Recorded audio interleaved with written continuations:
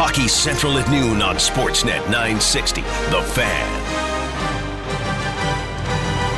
Another Battle of Alberta goes tonight, an 8 o'clock start here on Sportsnet 960. The Fan, a lot of talk about it between now and then. Welcome to Hockey Central at noon. I'm Peter Klein. Logan Gordon, our producer. Today we got some Buffalo Sabres talk as they have made a coaching change very early this morning for those of us here in the Mountain Time Zone. But a lot of the focus today is going to be on the Battle of Alberta as the Flames look to continue to make the math look a little bit nicer as they take on the Oilers. For more of a breakdown on tonight's game, let's chat with Peter Loubardias. Flames Insider, Peter Loubardias, brought to you by the Gemini Group Home Renovations. Your home renovations should be a reflection of who you are. Give your home the Gemini difference. The Gemini Group, now offering Air Miles Reward Miles. Visit GeminiGroup.ca. Good afternoon, Mr. Loubardias. How are you today, sir? I am great, Mr. Klein. I am great. Glad to hear it. Flames, Oilers tonight. It is an 8 o'clock start here on your radio. And Calgary once again going with the if it's not broke, don't necessarily try to fix it, as the lineup looks exactly the same as it did a couple nights ago going up against Edmonton. Yeah, it looks pretty similar. There were some absentees today in terms of yesterday. There were certain key individuals who put in extra work, like Johnny Gaudreau and Matthew Tkachuk, and we'll get more on them in part in just a few minutes. Probably more interested in the other group, Peter, to be honest, talking about the Oilers, and just left as their morning skate was coming to an end, and they had an optional themselves, and I watched them practice yesterday. Can't believe Jujhar Khaira was back on the ice today.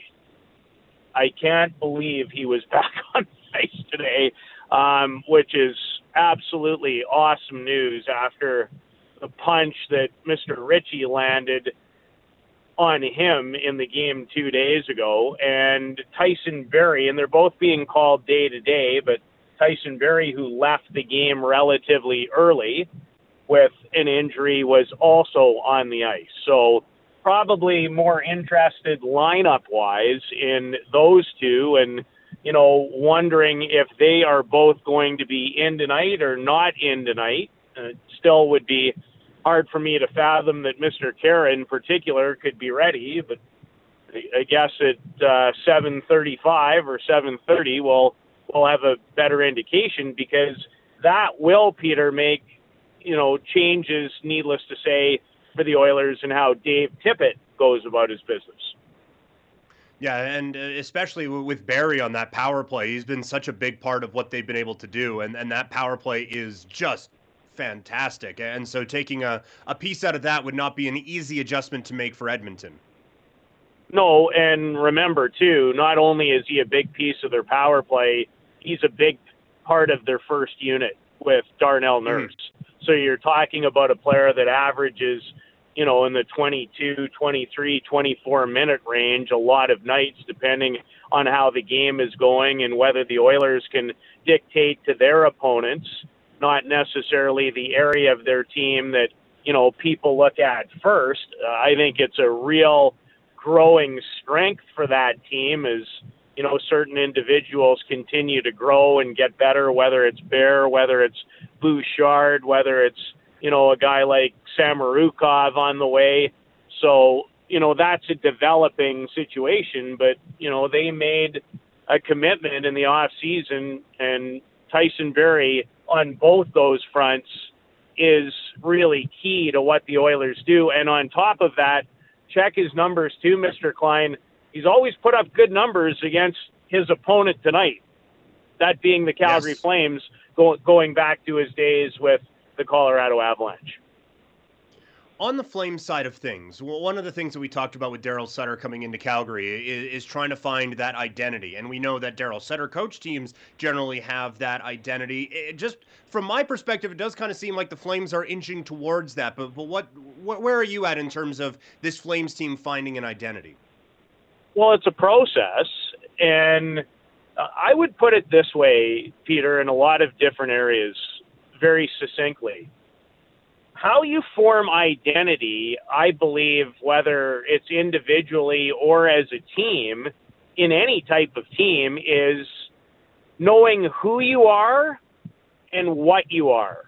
And when you think about Darryl and his strengths and what in his outstanding coaching career he's been able to do is identify those things and help players understand clearly what their roles and what they do as a team. Isn't that for you? I know it is for me. Is it for you not the missing link sometimes between consistency, expectations, and being more consistent? Yes, absolutely it is.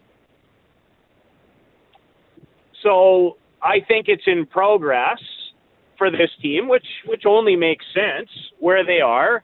They've put 3 really nice games on the table. They're not in a playoff spot.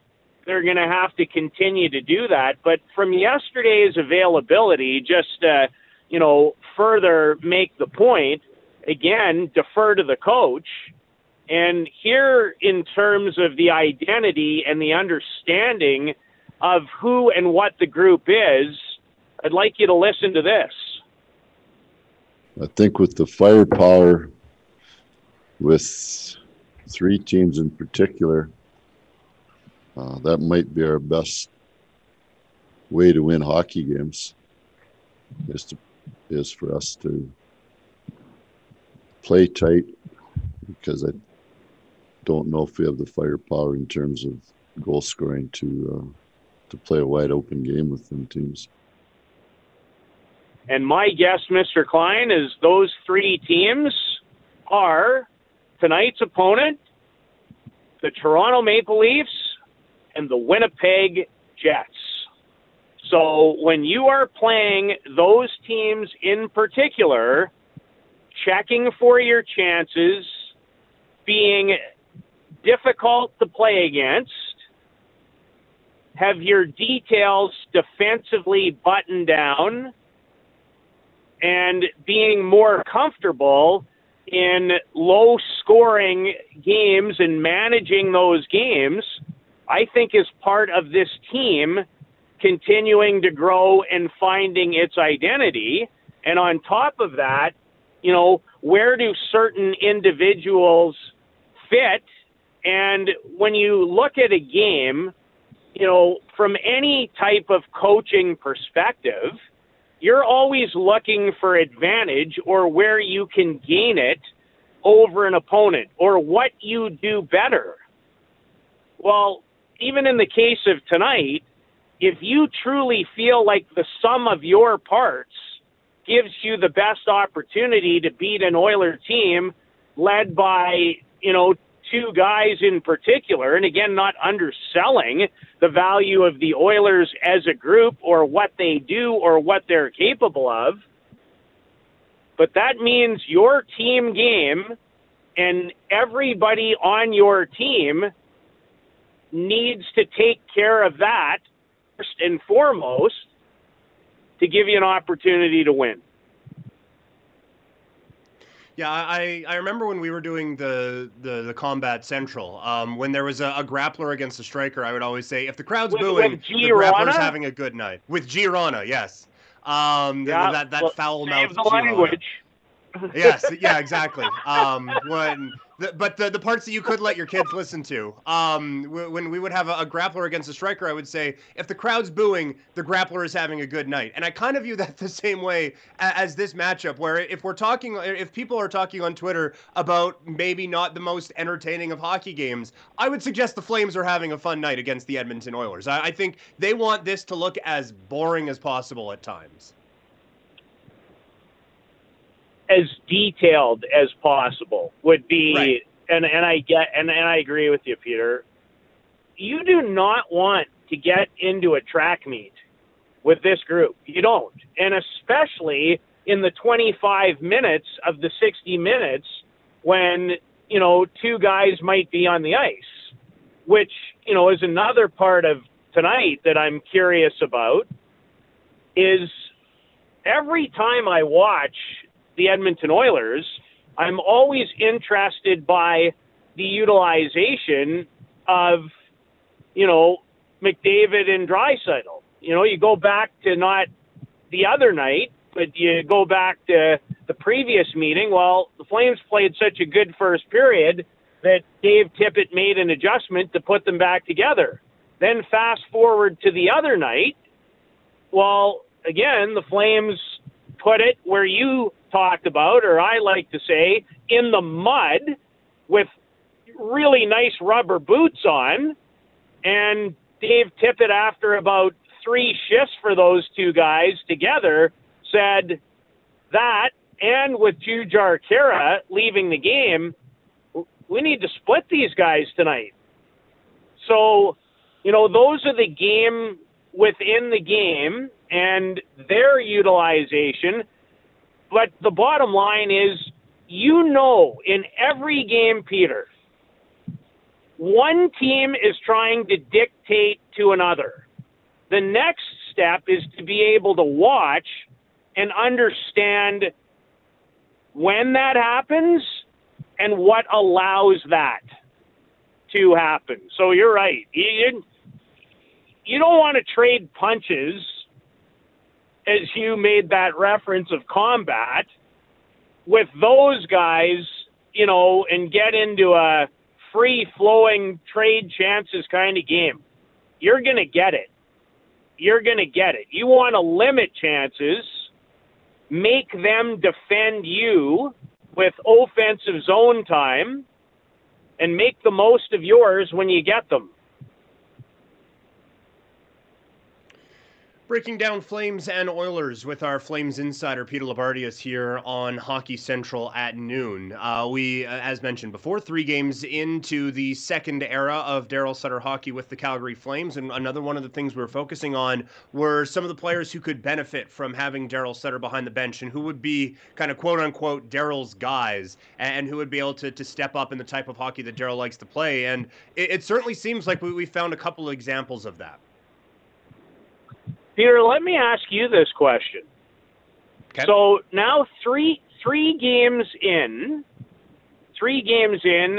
would you agree that without a doubt the team play is better and more consistent? Absolutely, yes, 100%. Now, the next part is, from me to you, who in your mind is thriving individually? Who might you still have some questions about? And has that really changed very much for you?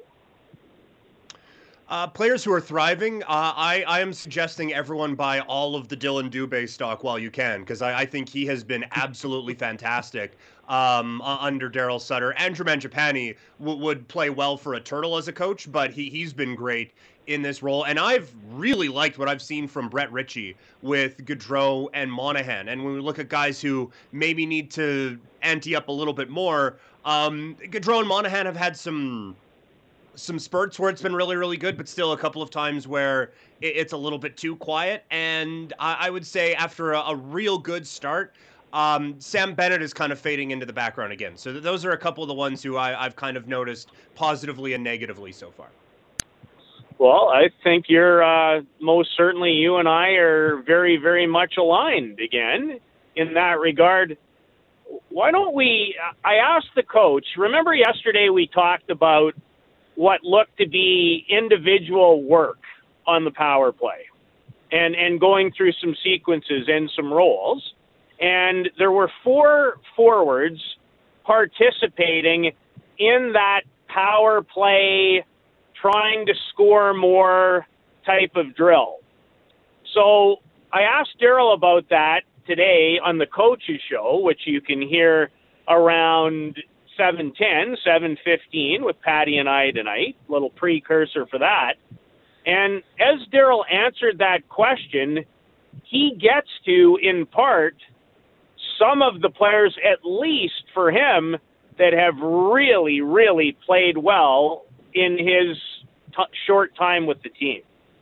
You look at like Mange and Dubes, how well since I've been here, they've been outstanding. But I just think that the established guys can be a lot better players at it, and a lot of times it's just the reps. I don't know if they're getting the practice or it's their practice habits, but they can certainly go out there and we can work on their feet and work on their hands, and we can work on nothing better than shooting the puck in the net. At the end of the day, there's nothing better than scoring the goal. So those guys can, those kids were out there yesterday, and we asked them to do some of those things. It's not just a confidence thing, but it's actually where they can get 2 to 5% better at it. So that, to me, again, the 4 guys in that drill were Dubé, Mangiapane, Monahan, Tkachuk, and Gaudreau. So they went through a lot of sequences. Again, reps, good reps, feeling better. They had, not a pylon, but a version of equipment in the drill to begin with, where, guys were cutting one way to go around that, was like having a defenseman on the ice, shooting through that screen, going around it, other drills of working with one another, taking pucks in the offensive zone off the boards, being pressured in the drills, the reps. But coming out of it, yes, Dubé, Mangiapane, and they've played great. Now, have the other guys played poorly? No. Johnny Gaudreau doesn't have a point yet, which isn't always, where you want to go. And Matthew, I think, has been absolutely 100% just fine. But I found it at least to be a really interesting answer when I asked him about, power play looking work and skill work, who was involved, why they were involved, and where they're trying to get to. I think this is one aspect of things that we as fans on the outside kind of forget. We would just assume these guys are NHL players, they know everything, and practice is just like a bunch of skating hard and stuff like that. But there is still a teaching element at the NHL level that I think goes into coaching, and it really feels like Daryl is focusing a lot on just like specific details right now. And I liked his clip that we just played, just that 2 to 5% better. And when you are playing at the National Hockey League level and the margins are so slim, if you can get that extra 2 to 5%, boy, that makes a really big difference. And I really liked that part of the clip that we played. Yeah, and I liked it too. And listen, it's, again, to take a team to the best places you possibly can is every player, night in, night out, has to challenge themselves to be at the best they can be individually and then work together collectively. And, whether it's Daryl, whether it was Jeff, whether it's pretty much every coach in my career I've ever dealt with is, what makes people great in all aspects comes down to, again, right off the top, what did we talk about, Peter? Understanding who and what you are, both individually and collectively. And in so many cases, it's not about working on the things that we like. It's challenging yourself to work hard at the things that don't come as easy or that frustrate the daylights out of you, to break it down and really get to work when you're going through hard stretches. And, when you think about Andrew Mangiapane, what really, Peter, for you, never tapers off with him? You just said you think that guy could be coached by a turtle and get to the same place. Well, what's the commonality for Andrew when you watch him go about his business? It's the effort and the work ethic. Like he is just absolutely relentless out there. Yeah, the work. It's the work. And so all different players have different skill levels. They have different strengths. Certain things come easy. Other things become more challenging. But that, to me, if you've ever been around team sports and find coaching, find team, not individuals, but team, is the ability to get more out of people by, yes, reinforcing for sure. You can't lose when you're doing things with people, especially right now. You know, people have to feel good in order to feel like they are valued and want to dig in. But then the next step is digging in to get to a better place. Last one for you today, Lou. As we get ready for back-to-back editions of the Battle of Alberta, it just seems commonplace now with how the schedule is that we're going to have these baseball-type series where it's a couple of games in a row. We have another one coming up with Toronto in a little bit. I find it a little more interesting now that the Flames have a new coach and a different style of play or a different method of attack, I suppose. How come? Well, one of the things I was looking at going into the season was how do you play differently while still staying within yourself when you're playing the same team every single night? And from a Flames perspective, that changes. I'm not going to say dramatically, but these last 3 games have looked different than the first 26 did. And so I look at it as this is now a new Flames team going into some of these matchups. And now these teams that I don't want to say they became accustomed to it, but you at least kind of had an understanding of what to expect. Now that changes a little bit with Daryl Sutter as the head coach, if that makes sense. It does. So to flush that out with you, my friend, is that about you feel differently about the schedule and the nature of the schedule, or what's happened in 3 games has renewed your interest because you have more belief in the group that you're watching on a regular basis? Definitely the latter. Definitely the renewed belief in what this team is able to do. But also, like the Flames had played the Oilers a handful of times before this series, but Edmonton hadn't seen that Flames team until Monday. And Toronto won't have seen this Flames team until they face them on Friday. And I think, not that every team needs to fire the coach mid-season to mix things up, but I think that shift really does add a bit more unpredictability to the game plan against the Flames going into the back half of this season. You know what? Respectfully, I disagree a little bit. And here's how I disagree. Again, getting back to one of the things that we've talked about, I think the big difference is not necessarily that this Flames team has been overhauled. It's not that certain individuals are doing it different.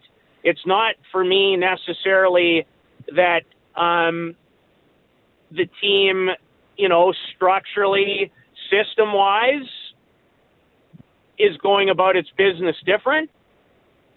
I think the difference is we saw a lot of this in spurts. Right. We didn't see the consistency of, even if I go back, Peter, to the 2 games against Toronto, I did see a team for 2 games that was dug in and competed and worked their tail off. Yes, were they outshot? Yes, did they have great goaltending?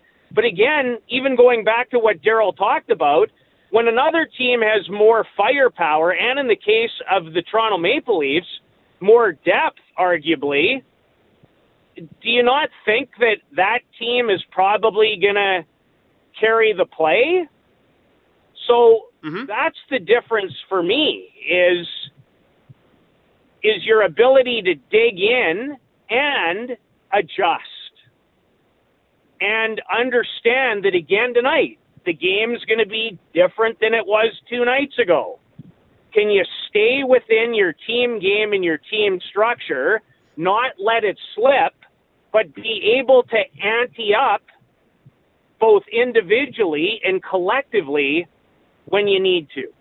That's why I love the schedule, and I've loved it from day one, because and I get it, it's not for everybody. It can be mundane.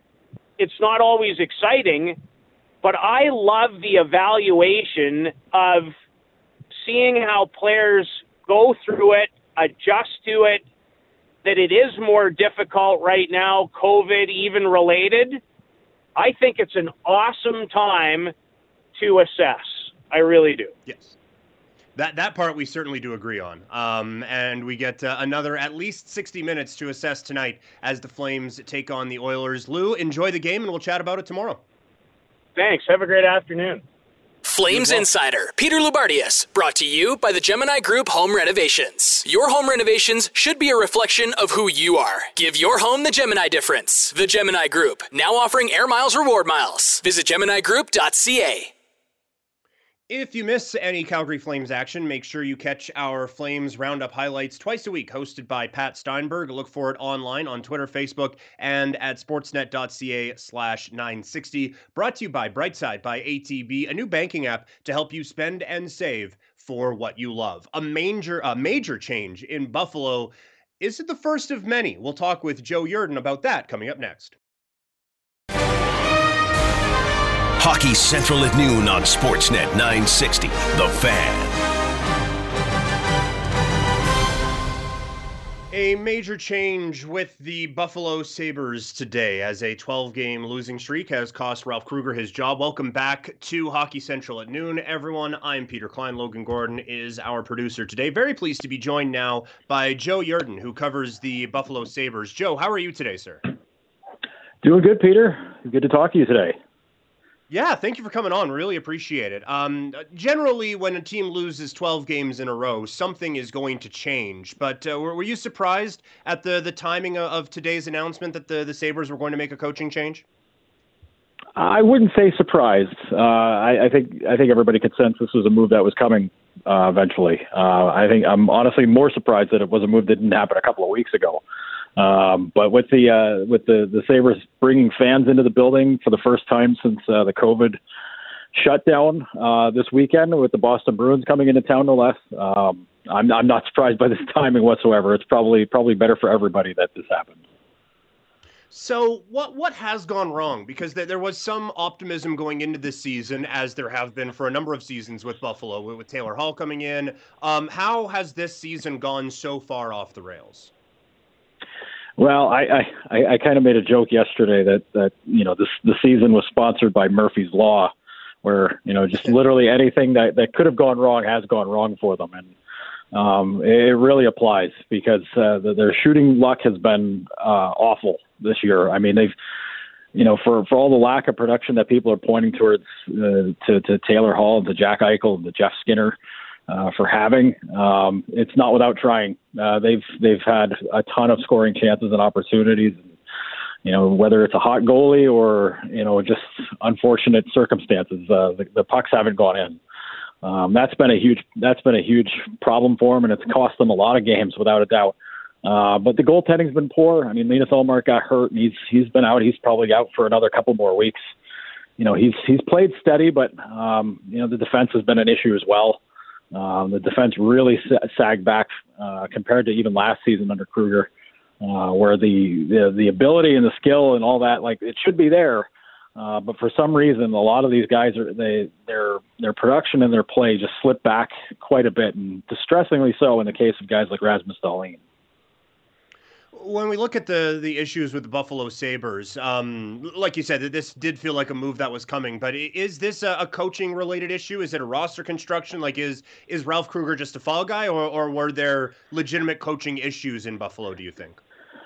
Well, it seemed like this is more on Ralph, based on the last month or so. I look at how this team plays, and there are a lot of high-octane offensive players. With everybody that I mentioned before, and you factor in Victor Olofsson as well. They added Eric Stahl. I mean, they added the people to be able to make this team score a lot of goals. But their style of play is counter to that. A lot of the way that they played the game was slow play, very kind of stationary offense. A lot of shots from the blue line and from the point, looking for traffic. And you've got a lot of guys that like to play off the rush and to take advantage of their speed and their skill. And that's not how the Sabres game was really set up to play. And to me, that points towards coaching, and that points towards the coaching style. And they struggled a bit with being able to do things when they were in the zone. And that's, to me, that's not having a good cycle game or a good way to kind of rotate players in and around. They certainly didn't seem to like to activate the defensemen. Once they're in the offensive zone, it was very stationary from their part. So yeah, I mean, I would certainly point that towards coaching. The players they have on the roster they have a lot of very good players, but when it's coming apart like that and things just aren't working, sometimes you just fall into very bad habits, and that's certainly the case here. So with that in mind, a lot of people are assuming that a teardown is coming with the Buffalo Sabres. If some of these issues were coaching related, is this last stretch of the Buffalo Sabres season maybe a bit more of an audition opportunity for some of these guys with a new coach, or do you think a teardown is coming? Well, it's crazy to think they still have half the schedule left to go. I mean, they hit their midpoint with their loss to New Jersey yesterday. So I mean, there's still a whole half of a season to go, even though it's felt like 5 seasons long with these first 28 games, with just everything that's happened with injuries and the COVID stuff they got from New Jersey and just all of that. But I think this is a build up to the trade deadline, because you have future UFAs and Brandon Montour and Eric Stahl and Taylor Hall as well. I know Hall's name is going to get thrown around quite a bit for teams looking for extra help. I know the Islanders are getting mentioned now because of Anders Lee's injury. The Maple Leafs, Toronto's got their hands on everybody when it comes to that stuff. So I think from that respect, there's going to be a lot of discussion there, because the Sabres they're forever out of even getting a whiff of the playoffs in their own division. So they're done and buried as far as that goes. But as far as auditions go, I'd be more curious to see what happens if they hire a full-time coach before the season's out. I think they should. Whoever that winds up being, I think that's the smarter move, instead of just kind of waiting until next year and seeing how things pan out that way. I would much rather know what you're getting into next season and giving these guys a reason to look ahead to next year. How realistic would it be for Don Granato to just take over as a full-time head coach with the Sabres then?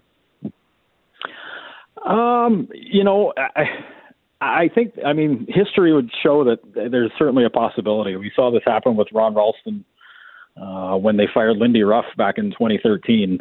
That did not turn out very well. They brought Ralston back after he was the interim after they fired Ruff, and he was fired a month and a half into the next season, when things really started off terrible in the 13-14 season. So there is precedent for it. I don't suspect that will be the case. I know that they want to kind of guide the ship here for a little bit, but I think when you're looking to the future and you want to keep guys like Sam Reinhart and Jack Eichel happy and thinking about staying in Buffalo long, even beyond their contracts, I think you need to get somebody in there that's gonna to get things established and to kind of lean in those guys' talents and to make them a winner. I know it's tough to say that after those guys are going to be working on their fourth head coach now in their 5-6 seasons in the league. That's really tough to really sell that point, but yeah, I think if you're looking for a long-term solution, I don't know that Don's that. I think Don's a great guy. I just don't know that he's the guy you want to move forward with into the future. Well, you mentioned Jack Eichel, and a lot of people are assuming that the frustration is just going to boil over with him with the Buffalo Sabres. What do you view, obviously hurt right now, but what do you view Jack Eichel's status as being with the Sabres at this point? There's so much talk about, how a lot of the belief, from fans is, there's a lot of fans that believe that he's going to end up wanting to get out anyways, and I think a lot of that is the fatalism a lot of Buffalo sports fans just have in general. That no matter what, bad things will happen. But I do believe that Jack loves Buffalo. I think he's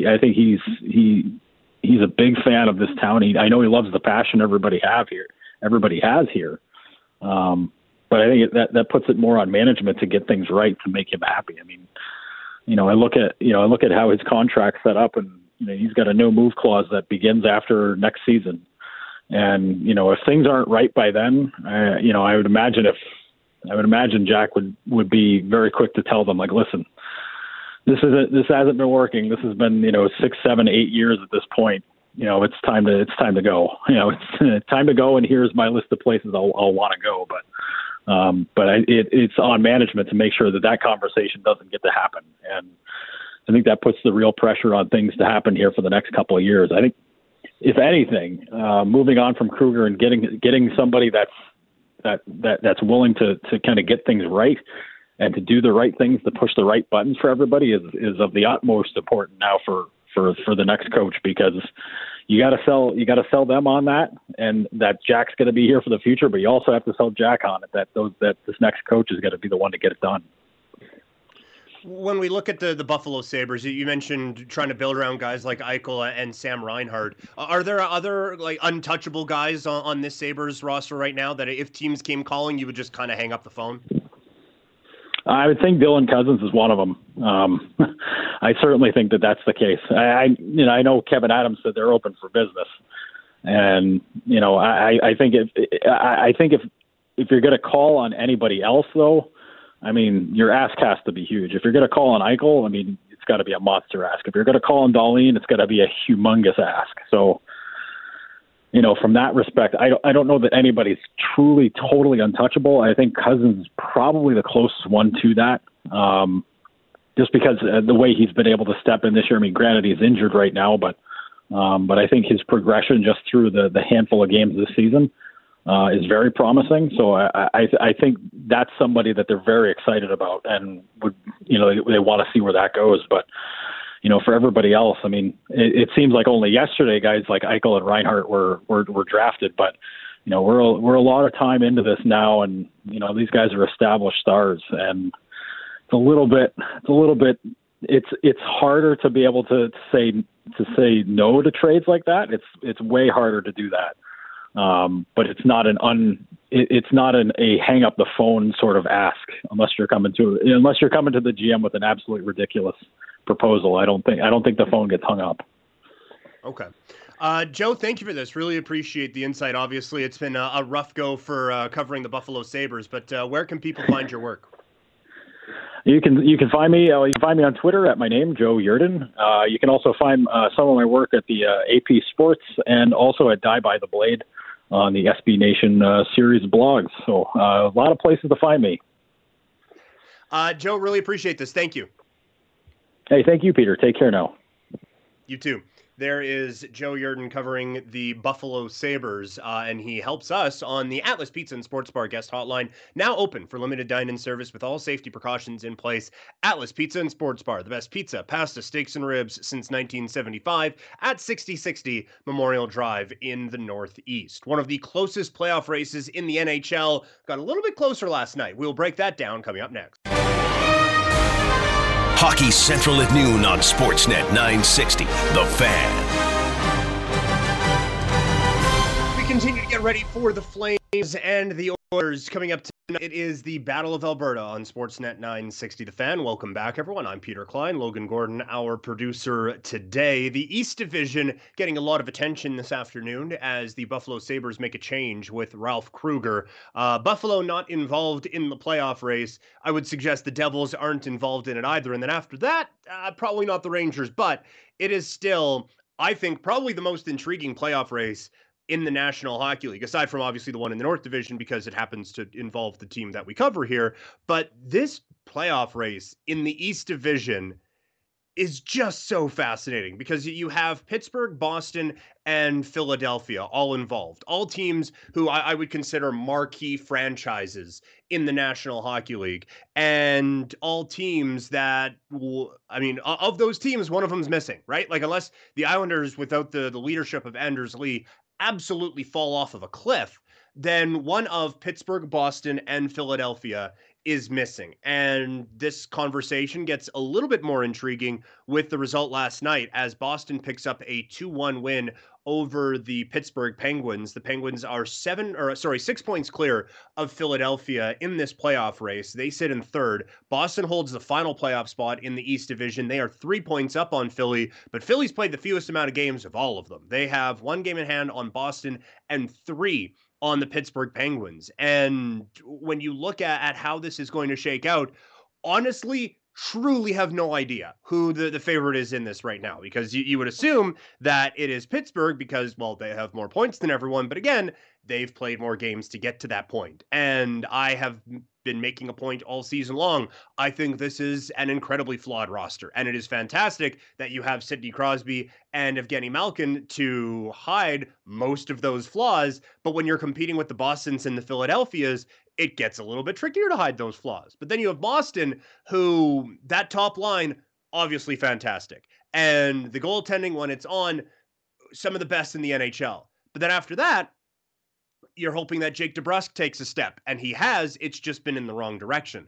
And there just isn't that same second wave with Boston that we have seen at times in the past. I think the depth is better than Pittsburgh has, but those two teams certainly are not without flaws. And then you have Philadelphia, whose roster I love, but now Carter Hart, and it looks like maybe he gets back on track with an all right showing, but Carter Hart's now not playing very well.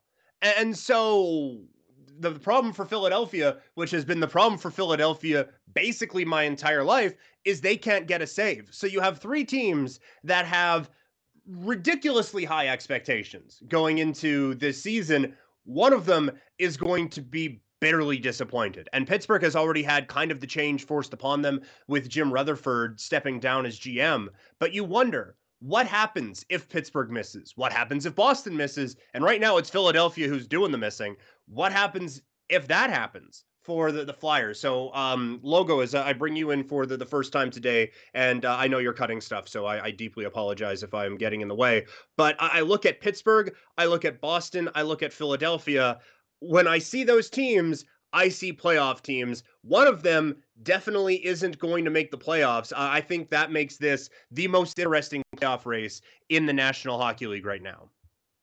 It certainly has the potential to come down to, I think you're right that one of those teams is probably playoff caliber that's going to miss. And right now it's anybody's guess as to who that's going to be, because although, Philadelphia's 3 points out of it, that's their own, they've got a game in hand on Boston. They've got games in hand on everybody ahead of them. And as we know here, when you start doing that math and you're playing these teams all the time, you can quickly make the math look a little bit better when you're winning games consistently against the teams that you're chasing. So we'll see. I think you're right. I think for Boston and Pittsburgh, it's kind of the question of and maybe even Washington, but they're pretty firmly entrenched up there at the top. Is it a question of, is the core, past their prime? Is this their contending window sort of stuff? And I think whenever you've got guys like Crosby or Bergeron and they're getting up there, you're going to naturally, start to think about those sort of things.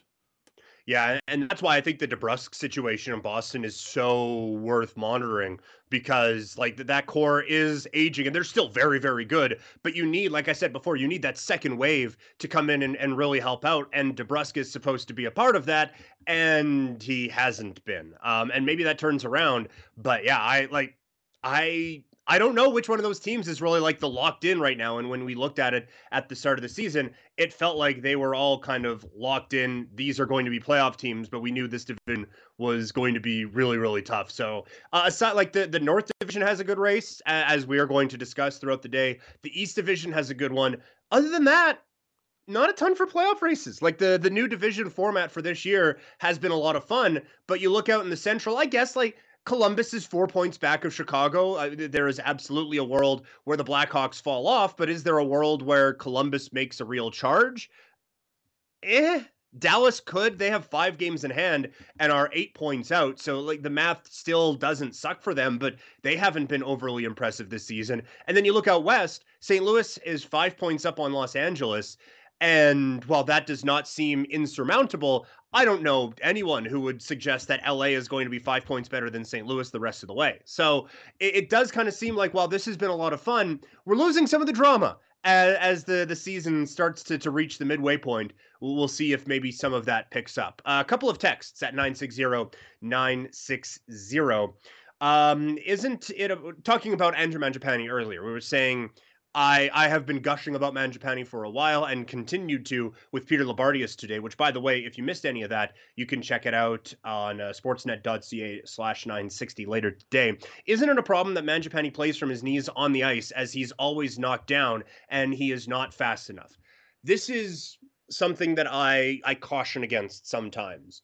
Not every player is going to be everything. Mangiapane, I don't look at him as someone who has a speed issue. Is he the fastest skater in the NHL? No. Is he the slowest? He's not even the slowest on his line. So I don't really have an issue with the skating, and he's always knocked down because he is always getting in situations to get knocked down. He is battling. He is competing. Just because he ends up getting knocked down in some of these, and just because he's not outskating everyone, doesn't mean that it is a problem. Players are allowed to have a certain amount of flaws. Mangiapane's work ethic, his relentlessness, and his being really good at hockey is able to make up for some of the shortcomings, pardon the pun. So I don't look at anything in Mangiapane's game right now and think, oh, there's a problem there. You just have to understand that each player is going to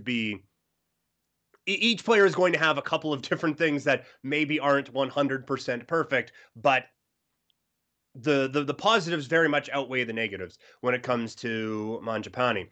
This text about the Islanders. The Islanders will miss 15 of their games so far, have been against the Devils and Buffalo. They will fall out. Fair. Absolutely fair. But also, like, they've taken full advantage of that, and they have not lost in regulation at home this season. And I understand like that they have played some of the easier teams in this division, and the other teams, just by how math works, are going to be able to play those teams as well. But 11 points is still a lot to drop in the span of 26 games. That would be, holy crap. That would be quite the drop. And even like with the inclusion of 3-point games and everything like that, like I just don't view the Islanders, maybe they won't finish second in the East Division, but I would be stunned if they fall off a cliff that much with just how well that team is coached. But an interesting perspective on an interesting playoff race in the East Division. I'm Peter Klein. I am at home. Logan is in the Iconic studio, powered by Iconic Electric and Controls. Iconic, proudly owned and operated from Western Canada since 2008. They take great pride in giving back to the communities we all work and live in. Telecommunications, it's Iconic. Contact them today at iconicec.ca. The Flames are keeping things the same against the Oilers tonight. Is that a good thing? We'll break that down. Plus, we'll hear from Daryl in Hour 1 of The Big Show, which starts next.